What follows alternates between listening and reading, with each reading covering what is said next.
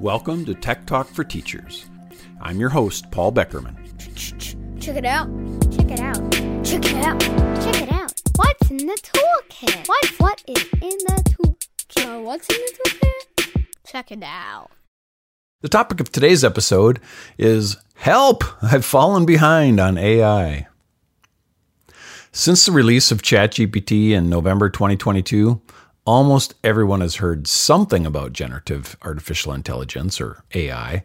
It's in the news, it's all over social media, comes up in casual or professional conversations. But even though it's on our radar somewhere, it's hard to keep up with it all. It's changing so quickly. And after all, as teachers, we're incredibly busy already. It can be hard to find enough time to really dig into generative AI as well, figure out how it works, and then determine how it might actually help us. It's easy to feel like we're falling behind. Well, the goal of this episode is to help you save some time and help you catch up a little bit, especially if you feel like you have fallen behind.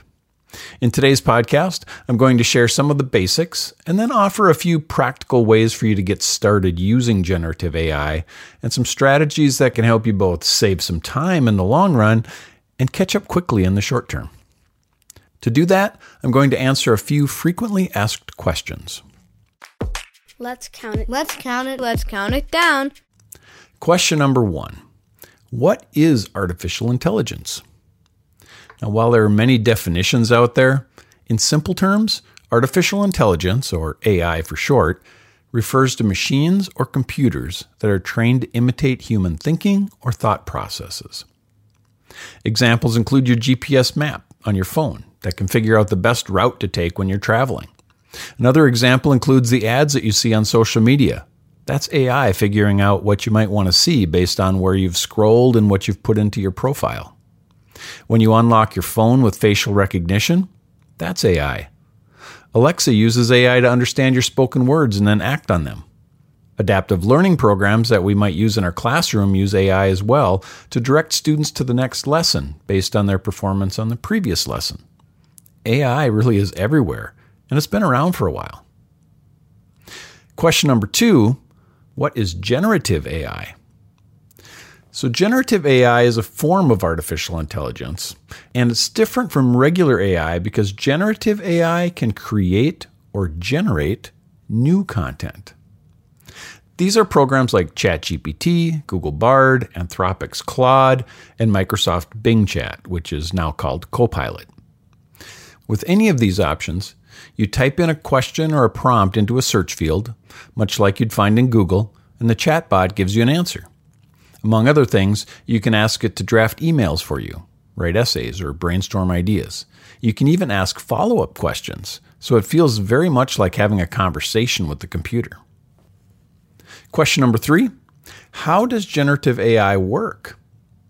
Without getting too technical, these generative AI chatbots are called large language models, or LLMs, which basically means they're trained on billions of samples of human language use. Much of it scraped off the internet. Essentially, these tools are trained to produce outputs based on large banks of real human language examples. These large language models basically learn how to put words together into meaningful patterns. They're not really thinking, but rather predicting the next most likely word based on what they've learned. That's also why they can be wrong. They're predicting based on these learned examples, and sometimes they predict incorrectly. When they do this, we say they're hallucinating. They're picking words that might make sense together, but they're probably not factually correct.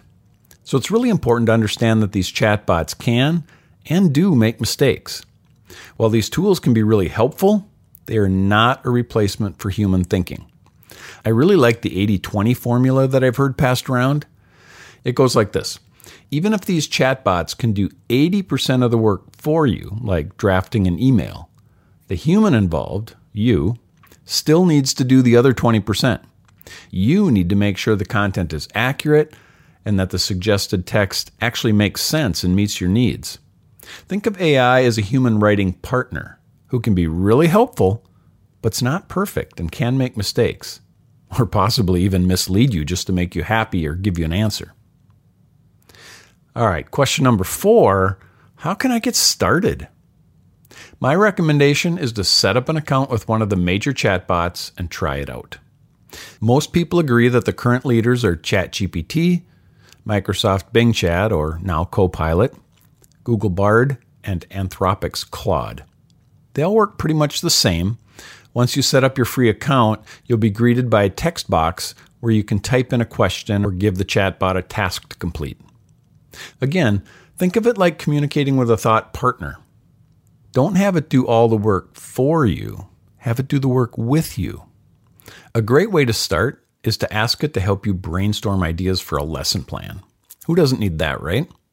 The more details you include into the prompt, the better the results will be. And don't be afraid to ask follow-up questions. Again, think of it like having a conversation with the chatbot. And remember the 80-20 rule. You won't want to blindly take what the chatbot created and use it in your classroom without vetting it for accuracy and usability. You're the professional, and you know best. If you do this, I think you'll find that spending even 20 minutes with it and trying it out will greatly help to demystify the experience. While there are ways to improve your prompts to get better results, and this is what they call prompt engineering, a simple query will get you started and provide useful results, especially if you ask follow-up questions or ask it to revise its answers until you get something that's useful. Question number 5. Is there AI designed specifically for educators? Yes, and there are more being released all the time.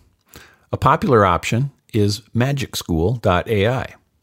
While there's a paid version of this program, you can use quite a few of the features for free. There are dozens of options that help you complete teacher tasks. Things like lesson planning, generating text at various reading levels, creating rubrics, designing team building activities, things like that. Technically, you can do all of these same things in ChatGPT or one of the other chatbots without going through a tool like Magic School. However, what Magic School and similar tools do is help improve the quality of results while making the prompt writing process simpler. These specialized platforms are built on top of the popular chatbots like ChatGPT, but then they help you refine your prompts by having you fill in specific fields and answer related questions. Especially if you're new to generative AI, this can make the experience easier, more streamlined, and more efficient. And question number 6. What's the future of generative AI in education? To be honest, no one knows for sure. However, most people think this type of AI has the potential to serve as both a teaching assistant as well as a personalized learning tutor. While these tools won't replace teachers, they very well may help reduce teacher workload and provide each student with immediate and personalized support. We all know how hard it can be to get to every student as soon as they have a question, and AI can potentially help with that. Students can ask the chatbot questions and get personalized coaching as they work through a problem. The best example I've seen so far is Khanmigo, a really neat AI tool developed by Khan Academy. It's still in the developmental stages, but you can sign up to try it out for a small fee, currently $4 a month. It not only helps teachers plan, but it's programmed to be a student tutor as well. It's pretty cool. You can have it do things like co-write a story with you, practice debating a topic, or become a historical figure that you can chat with. I feel like currently, Khanmigo is the best sneak peek into where generative AI may be heading in the future. Well, that's a pretty quick overview of generative AI. I hope it's helped you catch up a little bit if you're feeling like you've fallen behind. Again, I'd recommend setting up an account with ChatGPT or one of the other leading AI chatbots and try it out. Ask it to help you with something that you're working on.